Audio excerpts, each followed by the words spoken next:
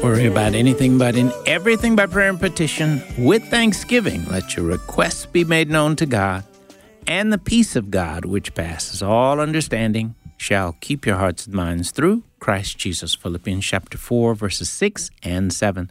Thanks for joining us today. This is the Hour of Intercession.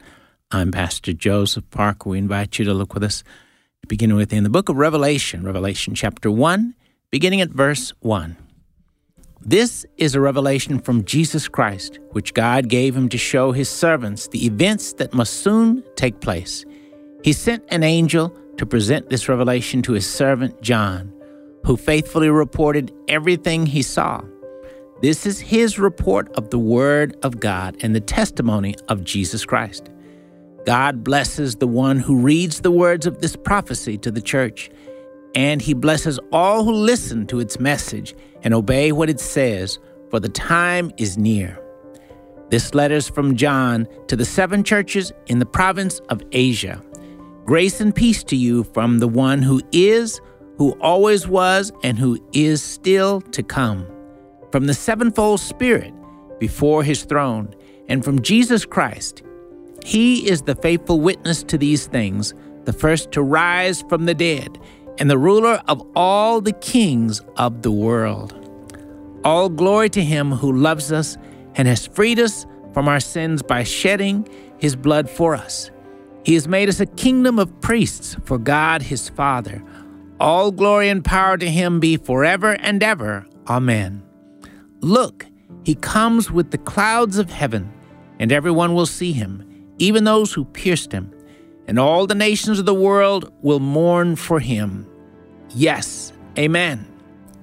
I'm the Alpha and the Omega, the beginning and the end, says the Lord God. I'm the one who is, who always was, and who is still to come, the Almighty One. I, John, am your brother and your partner in suffering and in God's kingdom, and in the patient endurance to which Jesus calls us. I was exiled to the island of Patmos for preaching the word of God and for my testimony about Jesus. It was the Lord's day, and I was worshiping in the Spirit. Suddenly I heard behind me a loud voice like a trumpet blast. It said, "Write in a book everything you see and send it to the 7 churches in the cities of Ephesus, Smyrna, Pergamum, Thyatira, Sardis, Philadelphia, and Laodicea." When I turned to see who was speaking to me, I saw 7 gold lampstands, and standing in the middle of the lampstands was someone like the Son of Man. He was wearing a long robe with a gold sash across his chest. His head and his hair were white like wool, as white as snow, and his eyes were like flames of fire. His feet were like polished bronze refined in a furnace, and his voice thundered like mighty ocean waters. He held 7 stars in his right hand, and a sharp 2-edged sword came from his mouth, and his face was like the sun in all its brilliance. When I saw him, I fell at his feet as if I were dead. But he laid his right hand on me and said, "Don't be afraid. I am the first and the last. I am the living one. I died, but look, I am alive forever and ever. And I hold the keys of death and the grave. Write down what you have seen, both the things that are now happening and the things that will happen. This is the meaning of the mystery of the 7 stars you saw in my right hand and the 7 gold lampstands. The 7 stars are the angels of the 7 churches, and the 7 lampstands are the 7 churches." Revelation chapter 1. Thank you, Lord, for being El Shaddai, the God who is more than enough. Thank you for being our King of Kings and our Lord of Lords. Thank you, Lord, for all of your word and the gift your word is to us in so many ways. And thank you, Lord, for the privilege we have every day of our lives of being able to come to you in prayer, to talk to you, to worship you, to give you thanks, praise, glory, and honor. Thank you for eternal life. Thank you for health and strength. Thank you for the chance to know you, to be able to serve you. Thank you for the privilege of being a part of your family, the church, the people of God. And thank you for the privilege of being able to be involved in the great work of the sharing of the gospel, and the great work of making disciples, carrying out the Great Commission in the world. Thank you for that opportunity. Help us, Lord, to be faithful servants, following you daily in carrying out this important work. We thank you. We praise you. In Jesus' name we do pray. Amen. Thank you again for listening to the Hour of Intercession. Again, I'm Pastor Joseph Parker. Our producer is Isaac Jackson. Isaac is going to lead us in a word of prayer at this time. Hey, Father, I just want to ask that you'd move in these moments, that you'd bless Pastor Joseph as he reads Scripture today. Father, I ask that you'd bless our listeners with your presence, with knowledge of you, with experiencing your goodness, Father, that they would get to know Jesus better, that they would see his love, they'd be moved by him, Father. Thank you so much for the Hour of Intercession and for this opportunity that we have. And we just offer this to you. This is something you've handed us. And Father, we work to multiply it for your good name with everything that you've given us. In your holy name, amen. Amen. Amen. Thank you, Isaac. And thank you again for being a part of our listening family. Many of you, our listeners, are aware of the fact that my wife, Birdie, and I have had the privilege of helping to begin a ministry that serves in the Mississippi Delta. The ministry is entitled the Pregnancy Care and Hope Center Ministry. It is a mobile medical pregnancy ministry that is to be serving the Greenwood communities, Greenville, and the Mississippi Valley State communities as well.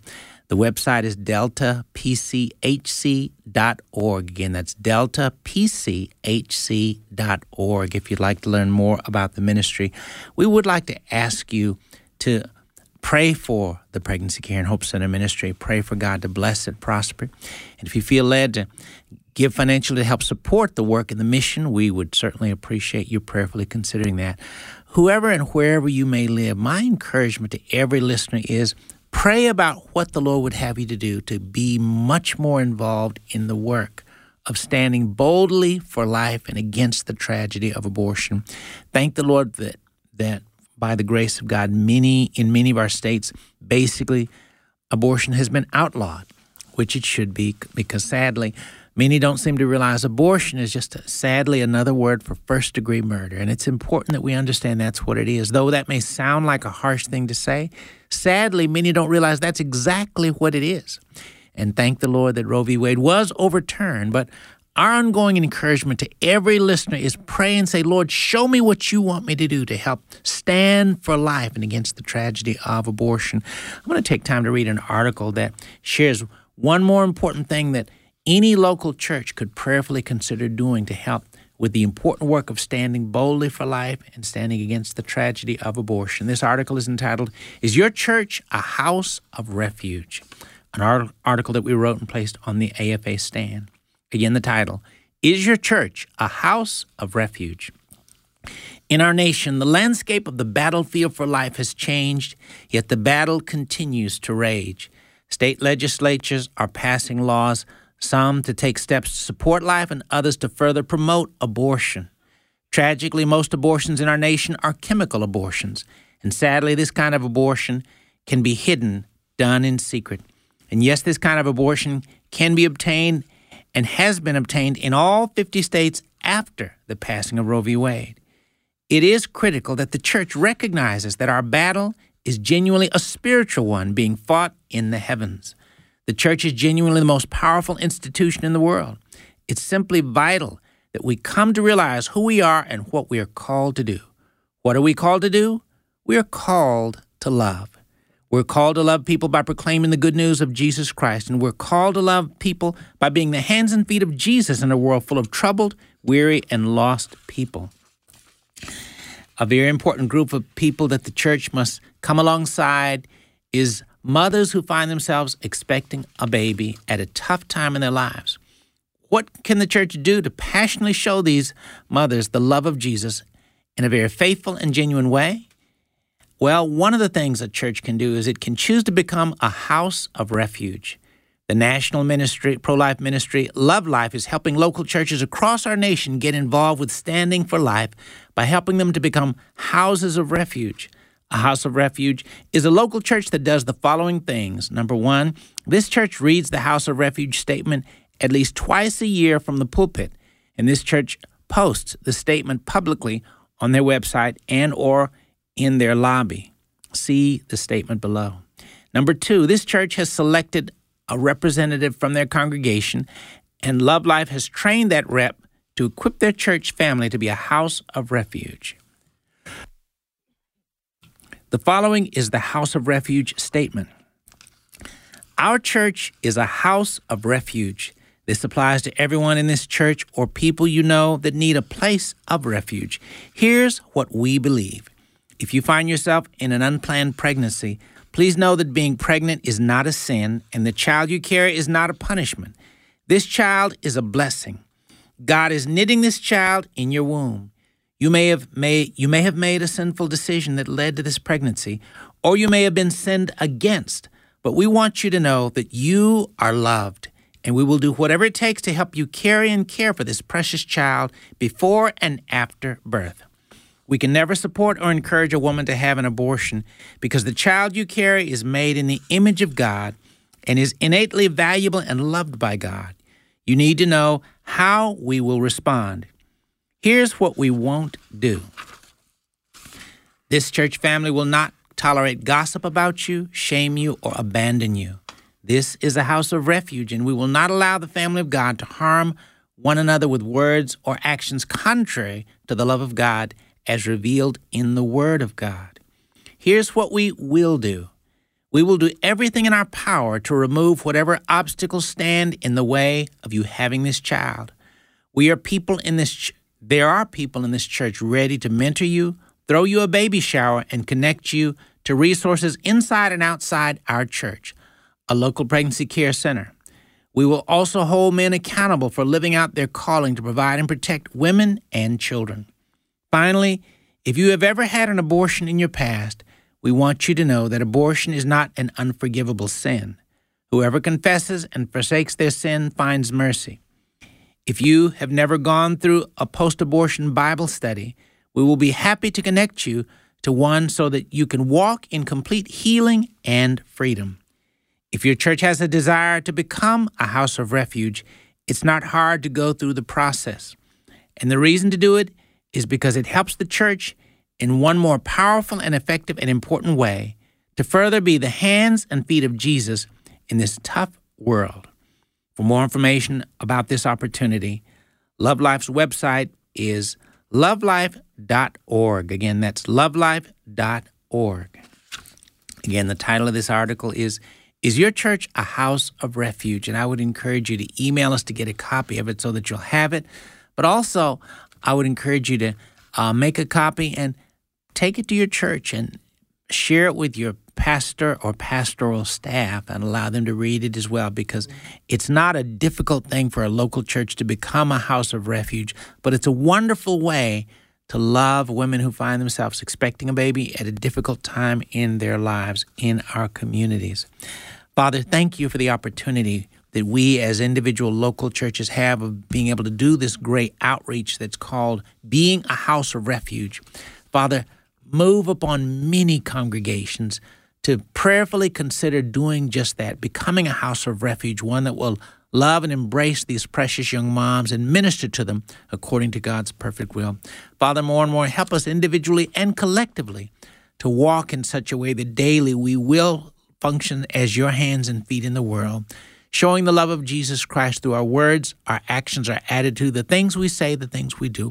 And help us to know, Lord, that there's so much work to be done in the battle of standing for life and the battle to end abortion. Help us to know, Lord, that this is no time for any of us to sit on the sidelines. There's so much work to be done, many more babies to be saved, and that it's our job to love these babies, these women, these families at a time that may be difficult for them.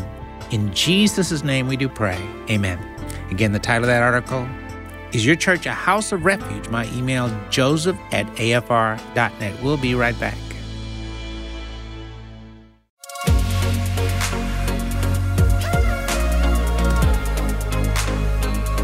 As the daylight breaks, you're lighting up my way. My soul awakes to give you all the praise. Oh, I will trust in you. I will keep praising you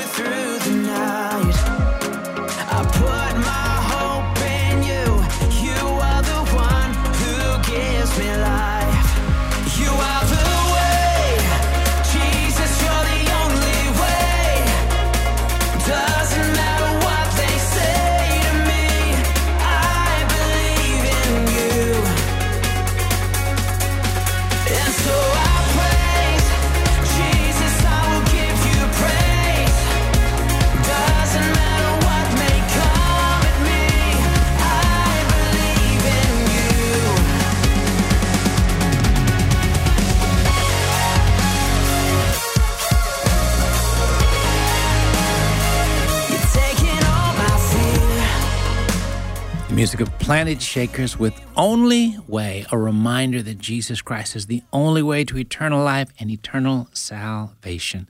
Thanks for listening to the Hour of Intercession here on American Family Radio.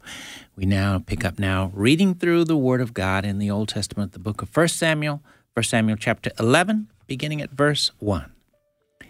About a month later, King Nahash of Ammon led his army against the Israelite town of Jabesh Gilead. But all the citizens of Jabesh asked for peace. "Make a treaty with us, and we will be your servants," they pleaded. "All right," Nahash said, "but only on one condition. I will gouge out the right eye of every one of you as a disgrace to all Israel." "Give us 7 days to send messengers throughout Israel," replied the elders of Jabesh. "If no one comes to save us, we will agree to your terms." When the messengers came to Gibeah of Saul and told the people about their plight, everyone broke into tears. Saul had been plowing a field with his oxen, and when he returned to town, he asked, "What's the matter? Why is everyone crying?" So they told him about the message from Jabesh. Then the Spirit of God came powerfully upon Saul, and he became very angry. He took 2 oxen and cut them into pieces and sent the messengers to carry them throughout Israel with this message: "This is what will happen to the oxen of anyone who refuses to follow Saul and Samuel into battle." And the Lord made the people afraid of Saul's anger, and all of them came out together as one. When Saul mobilized them at Bezek, he found that there were 300,000 men from Israel and 30,000 men from Judah. So Saul sent the messengers back to Jabesh Gilead to say, "We will rescue you by noontime tomorrow." There was great joy throughout the town when that message arrived. The men of Jabesh then told their enemies, "Tomorrow we will come out to you, and you can do to us whatever you wish." But before dawn, the next morning, Saul arrived, having divided his army into 3 detachments. He launched a surprise attack against the Ammonites and slaughtered them the whole morning. The remnant of their army was so badly scattered that no 2 of them were left together. Then the people exclaimed to Samuel, "Now where are those men who said, 'Why should Saul rule over us?' Bring them here and we will kill them." But Saul replied, No one will be executed today, for today the Lord has rescued Israel." Then Samuel said to the people, "Come, let us all go to Gilgal to renew the kingdom." So they all went to Gilgal, and in a solemn ceremony before the Lord they made Saul king. Then they offered peace offerings to the Lord, and Saul and all the Israelites were filled with joy. 1 Samuel chapter 12. Then Samuel addressed all Israel. "I have done as you asked and given you a king. Your king is now your leader. I stand here before you, an old gray-haired man, and my sons serve you. I have served as your leader from the time I was a boy to this very day. Now testify against me in the presence of the Lord and before his anointed one. Whose ox or donkey have I stolen? Have I ever cheated any of you? Have I ever oppressed you? Have I ever taken a bribe and perverted justice? Tell me, and I will make right whatever I have done wrong." "No," they replied, "you have never cheated or oppressed us, and you have never taken even a single bribe. The Lord and his anointed one are my witnesses today," Samuel declared, "that my hands are clean." "Yes, he is a witness," they replied. "It was the Lord who appointed Moses and Aaron," Samuel continued. "He brought your ancestors out of the land of Egypt. Now stand here quietly before the Lord as I remind you all of the great things the Lord has done for you and your ancestors. When the Israelites were in Egypt and cried out to the Lord, he sent Moses and Aaron to rescue them from Egypt and bring them into this land. But the people soon forgot about the Lord their God, so he handed them over to Sisera, the commander of Hazor's army, and also to the Philistines and to the king of Moab, who fought against them. Then they cried to the Lord again and confessed, "We have sinned by turning away from the Lord and worshiping the images of Baal and Ashtoreth. But we will worship you and you alone if you rescue us from our enemies." Then the Lord sent Gideon, Bedan, Jephthah, and Samuel to save you, and you lived in safety. But when you were afraid of Nahash, the king of Ammon, you came to me and said that you wanted a king to reign over you, even though the Lord your God was already your king. All right, here is the king you have chosen. You asked for him, and the Lord has granted your request. Now, if you fear and worship the Lord and listen to his voice, and if you do not rebel against the Lord's commands, then both you and your king will show you, then both you and your king will show that you recognize the Lord as your God. But if you rebel against the Lord's commands and refuse to listen to him, then his hand will be as heavy upon you as it was upon your ancestors. Now stand here and see the great thing the Lord is about to do. You know that it does not rain at this time of the year during the wheat harvest. I will ask the Lord to send thunder and rain today. Then you will realize how wicked you have been in asking the Lord for a king. So Samuel called to the Lord, and the Lord sent thunder and rain that day, and all the people were terrified of the Lord and of Samuel. Pray to the Lord your God for us, or we will die. They all said to Samuel, "For now we have added to our sins by asking for a king." "Don't be afraid," Samuel reassured them. "You have certainly done wrong, but make sure now that you worship the Lord with all your heart, and don't turn your back on him. Don't go back to worshiping worthless idols that cannot help or rescue you. They are totally useless. The Lord will not abandon his people, because that would dishonor his great name. For it has pleased the Lord to make you his very own people.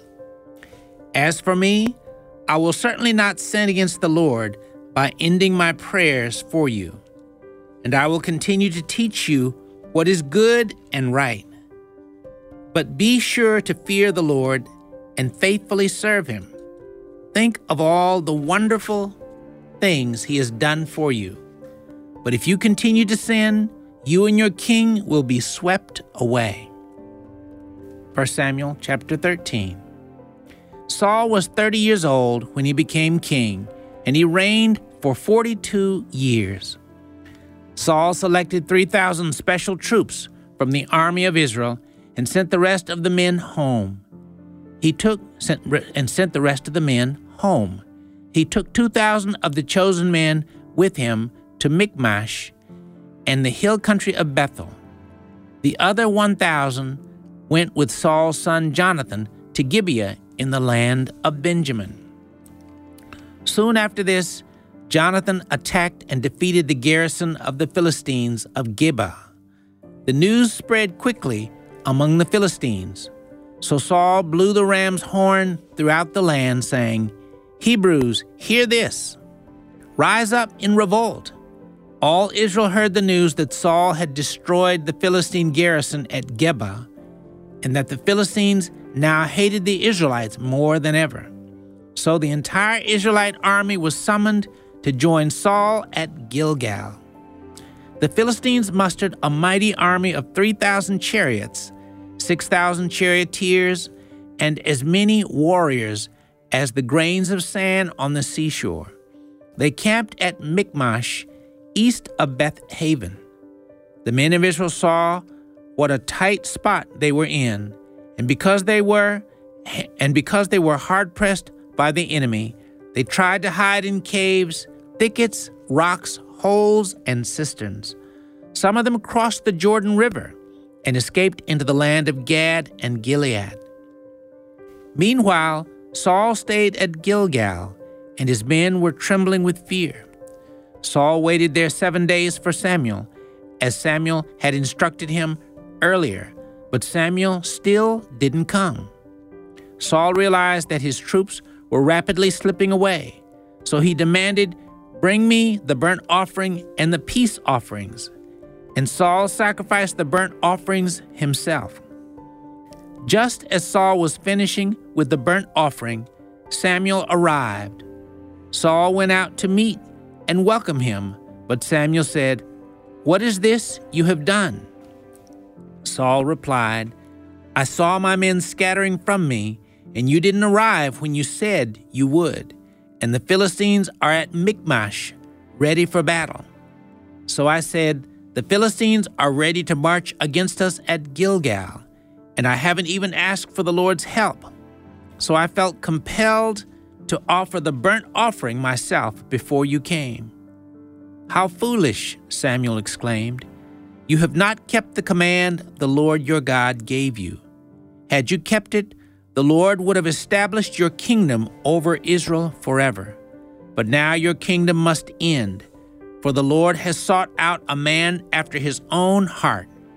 The Lord has already appointed him to be the leader of his people, because you have not kept the Lord's command." Samuel then left Gilgal and went on his way, but the rest of the troops went with Saul to meet the army. They went up from Gilgal to Gibeah in the land of Benjamin. When Saul counted the men who were still with him, he found only 600 were left. Saul and Jonathan and the troops with them were staying at Geba in the land of Benjamin. The Philistines set up their camp at Michmash. 3 raiding parties soon left the camp of the Philistines. One went north toward Ophrah in the land of Shual, another went west to Beth Horon, and the third moved toward the border above the valley of Zeboim near the wilderness. There were no blacksmiths in the land of Israel in those days. The Philistines wouldn't allow them for fear they would make swords and spears for the Hebrews. So whenever the Israelites needed to sharpen their plowshares, picks, axes, or sickles, they had to take them to a Philistine blacksmith. The charges were as follows: 1/4 of an ounce of silver for sharpening a plowshare or a pick, and 1/8 of an ounce for sharpening an ox or making the point of an ox goad. So on the day of the battle, none of the people of Israel had a sword or spear except for Saul and Jonathan. The pass at Michmash had meanwhile been secured by a contingent of the Philistine army. 1 Samuel chapter 14. One day Jonathan said to his armor-bearer, "Come on, let's go over to where the Philistines have their outpost." But Jonathan did not tell his father what he was doing. Meanwhile, Saul and his 600 men were camped on the outskirts of Gibeah, around the pomegranate tree at Migron. Among Saul's men was Ahijah, the priest, who was wearing the ephod, the priest's vest. Ahijah was the son of Ichabod's brother, Ahitub, son of Phinehas, son of Eli, the priest of the Lord who had served at Shiloh. No one realized that Jonathan had left the Israelite camp. To reach the Philistine outpost, Jonathan had to go down between 2 rocky cliffs that were called Bozez and Sinai. The cliff on the north was in front of Michmash, and the one on the south was in front of Geba. "Let's go across to the outpost of those pagans," Jonathan said to his armor-bearer. "Perhaps the Lord will help us, for nothing can hinder the Lord. He can win a battle whether he has many warriors or only a few. Do what you think is best, the armor-bearer replied. I'm with you completely, whatever you decide. All right then, Jonathan told him. We will cross over and let them see us. Verses 1 through 8. 1 Samuel chapter 14. You're listening to the Hour of Intercession as we continue reading through the Word of God. We'll be back.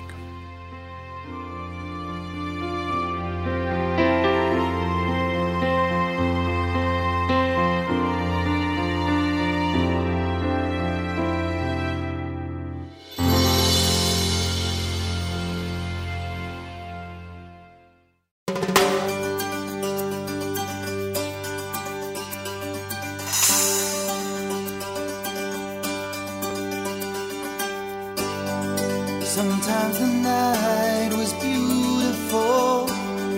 Sometimes the sky was so far away. Sometimes it seemed to stoop so close. You could touch it, but your heart would break. Sometimes the morning came too soon. Sometimes the day could be so hot. There was so much work left to do, but so much you'd already done. Oh God, you are my God, and I will ever praise you. Oh God, you are my God, and I will ever praise you. And I will seek you in the morning, and I will learn to walk in your ways. And step by step you'll lead me, and I will follow you all of my days. Sometimes I think of Abraham, how one star he saw had been lit for me. He was a stranger in this land, and I am that no less than he. And on this road to righteousness, sometimes the climb can be so steep. The music of Rich Mullins, the song Sometimes by Step. Thanks for listening to the Hour of Intercession here on American Family Radio. We continue now reading through the Word of God as we pick up in the New Testament, the book of Romans, Romans chapter 1, beginning at verse 1. This letter is from Paul, a slave of Christ Jesus, chosen by God to be an apostle and set out to preach his good news. God promised this good news long ago through his prophets in the Holy Scriptures. The good news is about his son. In his earthly life, he was born into King David's family line, and he was shown to be the Son of God when he was raised from the dead by the power of the Holy Spirit. He is Jesus Christ our Lord. Through Christ, God has given us the privilege and authority as apostles to tell Gentiles everywhere what God has done for them so that they will believe and obey him, bringing glory to his name. And you are included among those Gentiles who have been called to belong to Jesus Christ. I'm writing to all of you in Rome who are loved by God and are called to be his own holy people. May God our Father and the Lord Jesus Christ give you grace and peace. Let me say first that I thank my God through Jesus Christ for all of you, because your faith in him is being talked about all over the world. God knows how often I pray for you. Day and night I bring you and your needs in prayer to God, whom I serve with all my heart by spreading the good news about his Son. One of the things I always pray for is the opportunity, God willing, to come at last to see you. For I long to visit you so I can bring you some spiritual gift that will help you grow strong in the Lord. When we get together, I want to encourage you in your faith, but I also want to be encouraged by yours.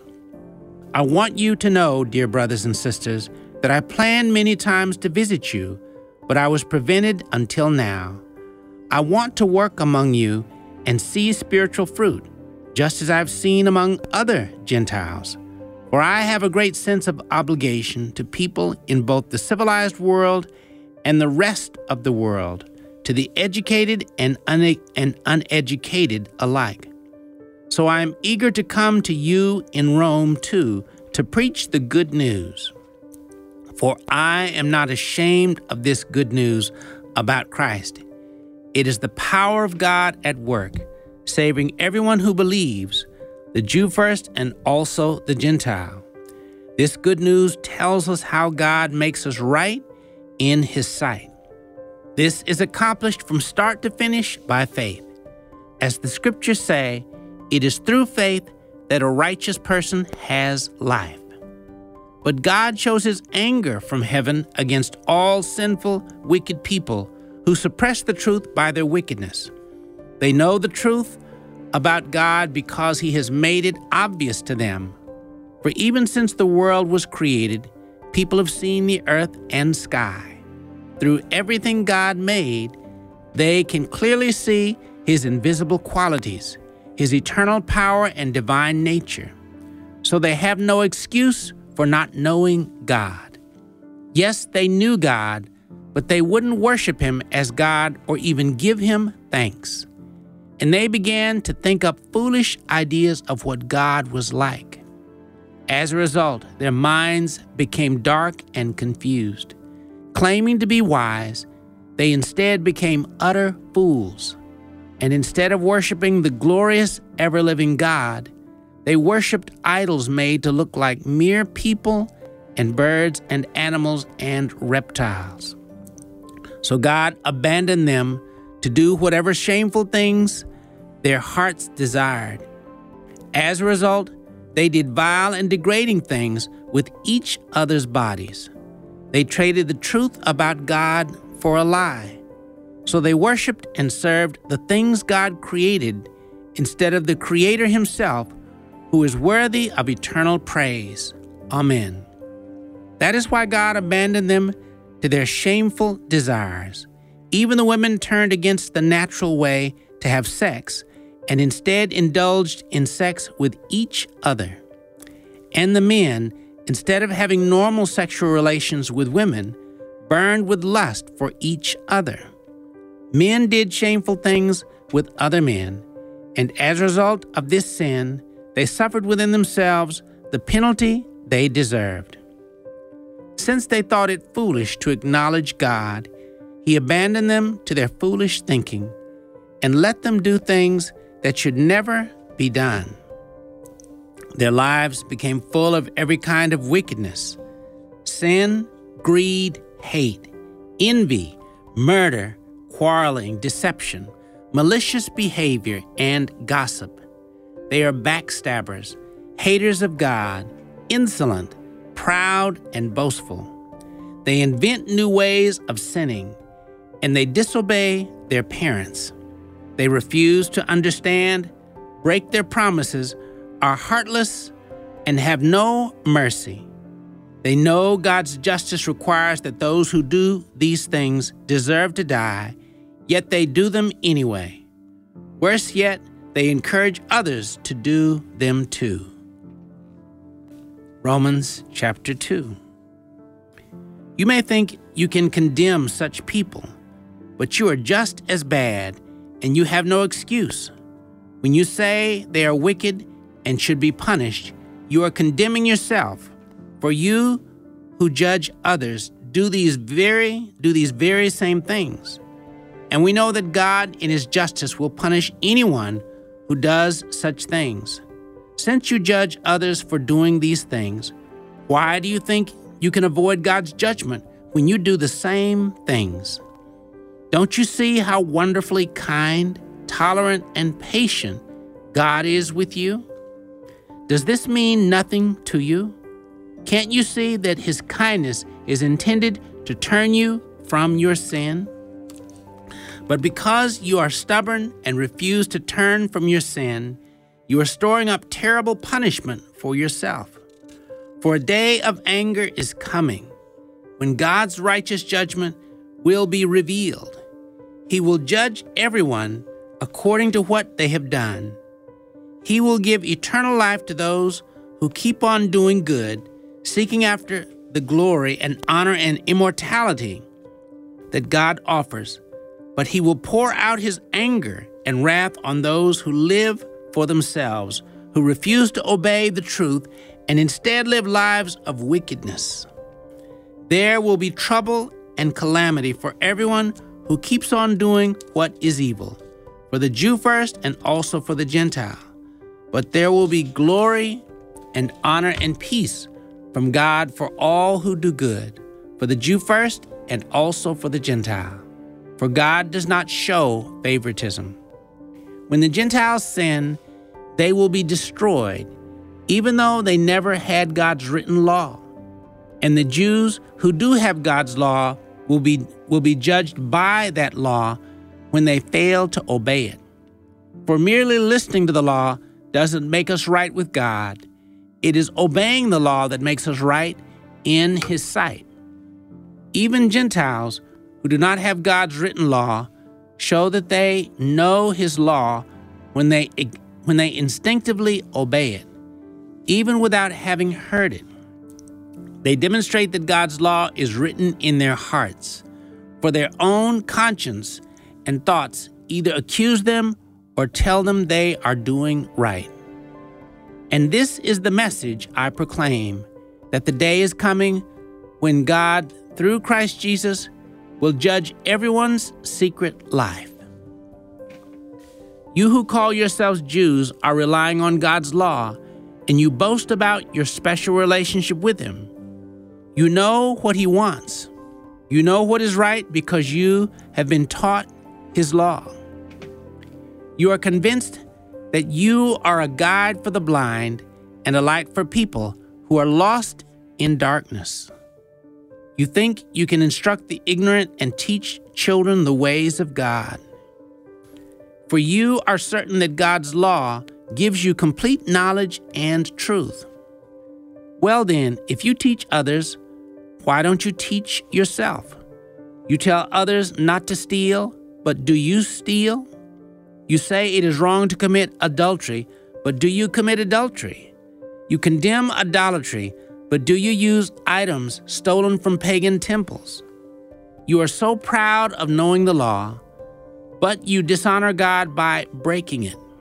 No wonder the scriptures say, the Gentiles blaspheme the name of God because of you. The Jewish ceremony of circumcision has value only if you obey God's law.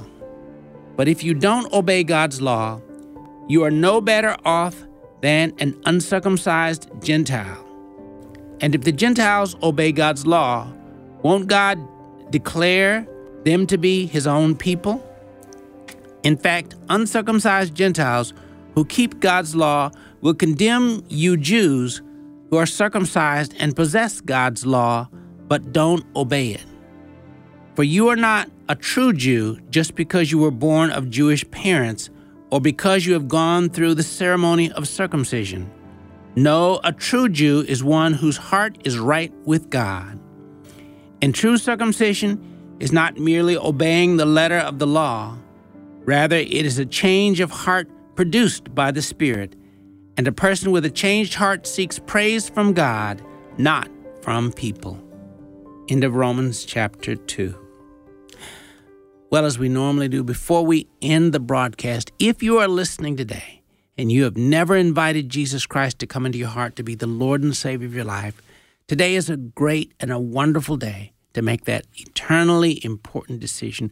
Would you now, from your heart, pray this prayer with me to commit your heart and life to the Lord? Lord Jesus, thank you for loving me so very much, that you came into this world a long time ago. You lived, you died on the cross to pay for all our sins. 3 days later, you rose up from the dead so that I could be saved. Lord, I confess. Lord, I've sinned and done wrong in many, many ways. Lord, I repent and I turn from all the wrong. I've done. Forgive me, Lord, for all the wrong things I've done. Lord Jesus, come into my heart. Be the Lord and Savior of my life. In your word, you told us, whoever calls on the name of the Lord shall be saved. Lord, I'm calling on your name. Lord, save me. Fill me with your Spirit. Help me to live for you all my life. In Jesus' name, amen. If you just prayed that prayer, we're very much wanting to be in touch with you, to communicate and touch base with you. My email is joseph@afr.net. Again, that's joseph@afr.net. Please get in touch with us. We'd like to share with you some literature and resource material that will help you to begin to grow and grow up strong and vibrant in your new walk with the Lord Jesus Christ. Once again, that email, joseph@afr.net. Please get in touch with us. We look forward to speaking with you. Thanks for listening to the Hour of Intercession. If you're wanting to get a copy of the article that we shared earlier, the article is entitled, Is Your Church a House of Refuge? If you'd like to get a copy, simply email us, same email, joseph@afr.net. We'll be glad to get it to you. Or any other of the articles we've shared in the past. If you're wanting copies, you're welcome to let us know. We'd be glad to get them to you. Once again, that email, joseph@afr.net. Thanks for listening. Join us again next time for the Hour of Intercession.